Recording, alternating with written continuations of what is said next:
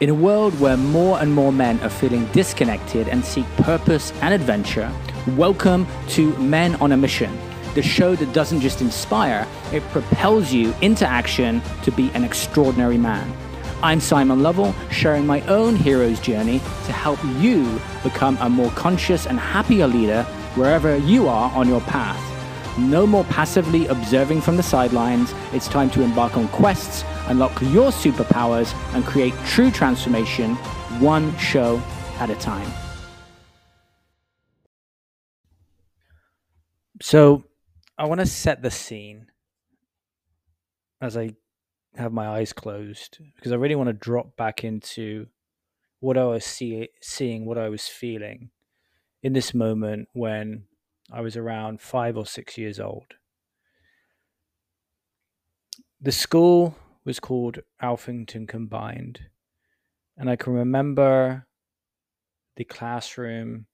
I can remember outside there was this pool I always used to love to play in. There was this thing called maypole. I'm living in the States now, but this is back in England. And I can remember loving Bart Simpson. I can remember loving Manchester United, the football team. And I can remember being happy, being silly, being goofy. I can also remember lying too. I can remember making up that I used to play for Manchester United and everyone would laugh at me. And in fact, I never really thought about that until I mentioned it now, of why I felt like I needed to lie as a kid to look good. So that was what my experience was in this classroom. And there was this teacher. There was this teacher called Mr. Smith, and I'll try and paint the picture.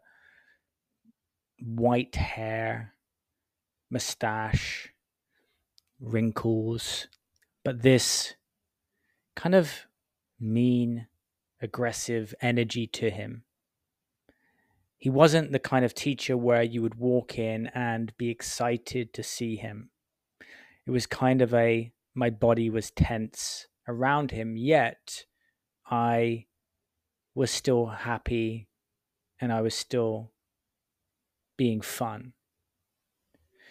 And what's interesting as I'm recalling this, I haven't recorded like this before with my eyes shut. It's just interesting doing it in this way, but I don't recall any other memories apart from this moment with him. I don't recall any positives. I just recall me being in the classroom and him shouting very loudly, like, get out of the classroom and go and watch the wallpaper fall off the wall, because I was just being silly. I was just being goofy. And he would send me out into this little room, and it was like a room with like a washing machine in it. It was like a facility room. And I would have to just sit on this chair in this room. And he would do this. And this wasn't the first time. This was multiple times that this happened. But this was the one that I remember. And I can remember sat in that chair as this little boy, thinking to myself, like, what's wrong with me? Like, why is he doing this? Why was he punishing me in this way? And of course, I didn't link the things that happened to me later, as you will start discover on the man map. I didn't link what was happening to me in this moment to what I would do to myself in those later years. But this event, this pain, now that I know this fight or flight response that my body had to just being ostracized from the group, played a massive impact in my life moving forward. And the reason why I'm sharing this story in this episode is around anger, right? It's around also fear, because these are the two emotions which I think about when I think about this event. I think about and it wasn't the anger in me later in my years, but it was the anger in him and the fear in me. It was the anger in him and the fear in me. So he's coming at me, he's shutting my body down, I'm going into this room. And then, of course, at that age, by the way, I'm not really, being bullied by the kids and stuff like that. I'm just sad, honestly, because I want to play. And so kind of just I'm now in fear around him again, even though I don't recall like vividly these memories. I just remember that after this, like I just didn't like to be around him. Now, who I did like was my school teacher, Miss Parrish, because she was this teacher who saw in me something, even though I was just, I don't know if she knew I was going through this, but she was the she was the teacher who I was attracted to as this young kid who I just had a crush on. And she was the teacher that put me into this play called Joseph and gave me this lead role, even though I couldn't sing very well.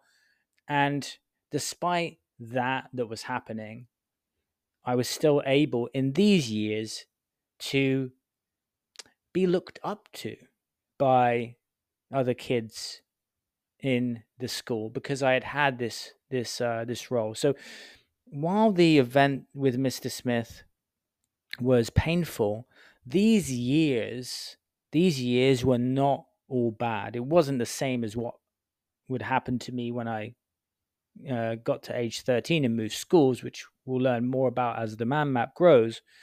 But I want to go back to this time because I think it's important as guys that we remember the times when the energy was good within us, when we were, out and about having fun and being silly. Now, I also do recall from these times too, me playing kind of kiss chase and just, those kind of years. I can also remember this kid who just, he was just a real asshole bully.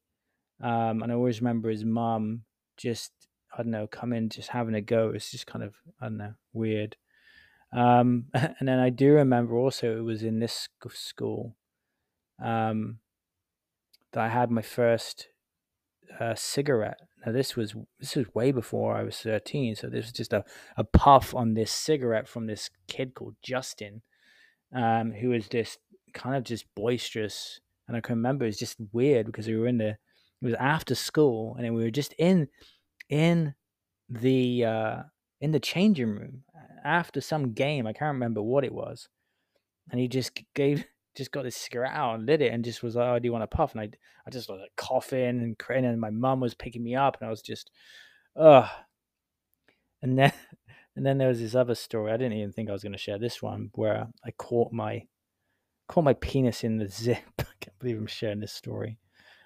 In the zip of my trousers. And actually, it's funny because it was Mr. Smith who took me to the headmaster's office to sort it out. Wow, never recalled that. Do you know what's crazy? Is that you recall so much stuff when you have your eyes closed. I've not done a podcast before where I've just had my eyes shut all the time, but I'm doing that to remove distractions and bring myself in to start to recall these things. I know.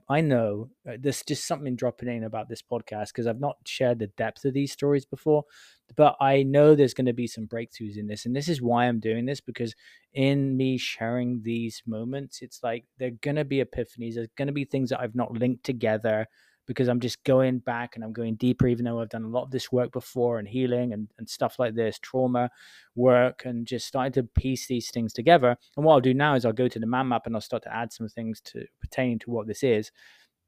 Anyway, the point I want to make around this topic of these two emotions around fear and anger, which is it was the anger in him and the fear in me.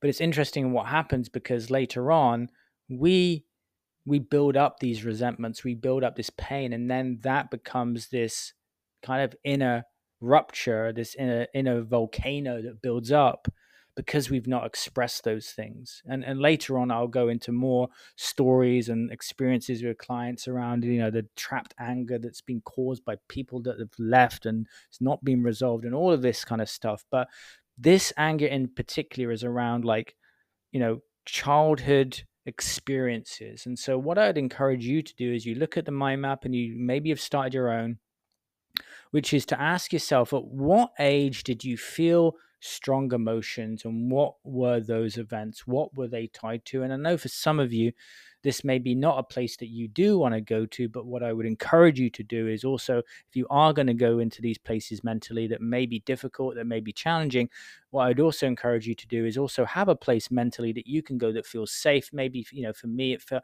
it might have been like under the maypole where it was fun, or by the swimming pool, or in the swimming pool where I felt just relaxed. Just have a place mentally, if you are going to go back into these places, where you can drop into and out of the place that feels safe, because sometimes we just need to know that instantly we can go back there if we're going to start to do some of this work, which I'm sure that we're going to. So that's that episode. I will take you now on a journey as we go on from these early events. I didn't really want to go back any further than, before that. And it's a good place to start pretty early on. And then what I'll do is I'll bring you kind of up to date as we go out throughout the years. And I'm sure I'll miss some things and go back and forth. But I'm also doing this so that I'm going to encourage you to also do this too. Also, please do give feedback on the podcast too. I would love to hear from you if things come up. Obviously, you can contact me via the site, and also via, I'm sure, the podcast too. There's a method where you can send in messages as well if you're on Spotify. Anyway, that's that episode, and I'll see you next time. Take care. Thank you for listening to that episode of the show. Now, if you're at a stage of your life where you're being called to go deeper, and we all know what that feels like, then head to simonlovell.com, check out maybe some of the videos of the transformations there, and then pick an option that best suits you. And I'll see you very soon.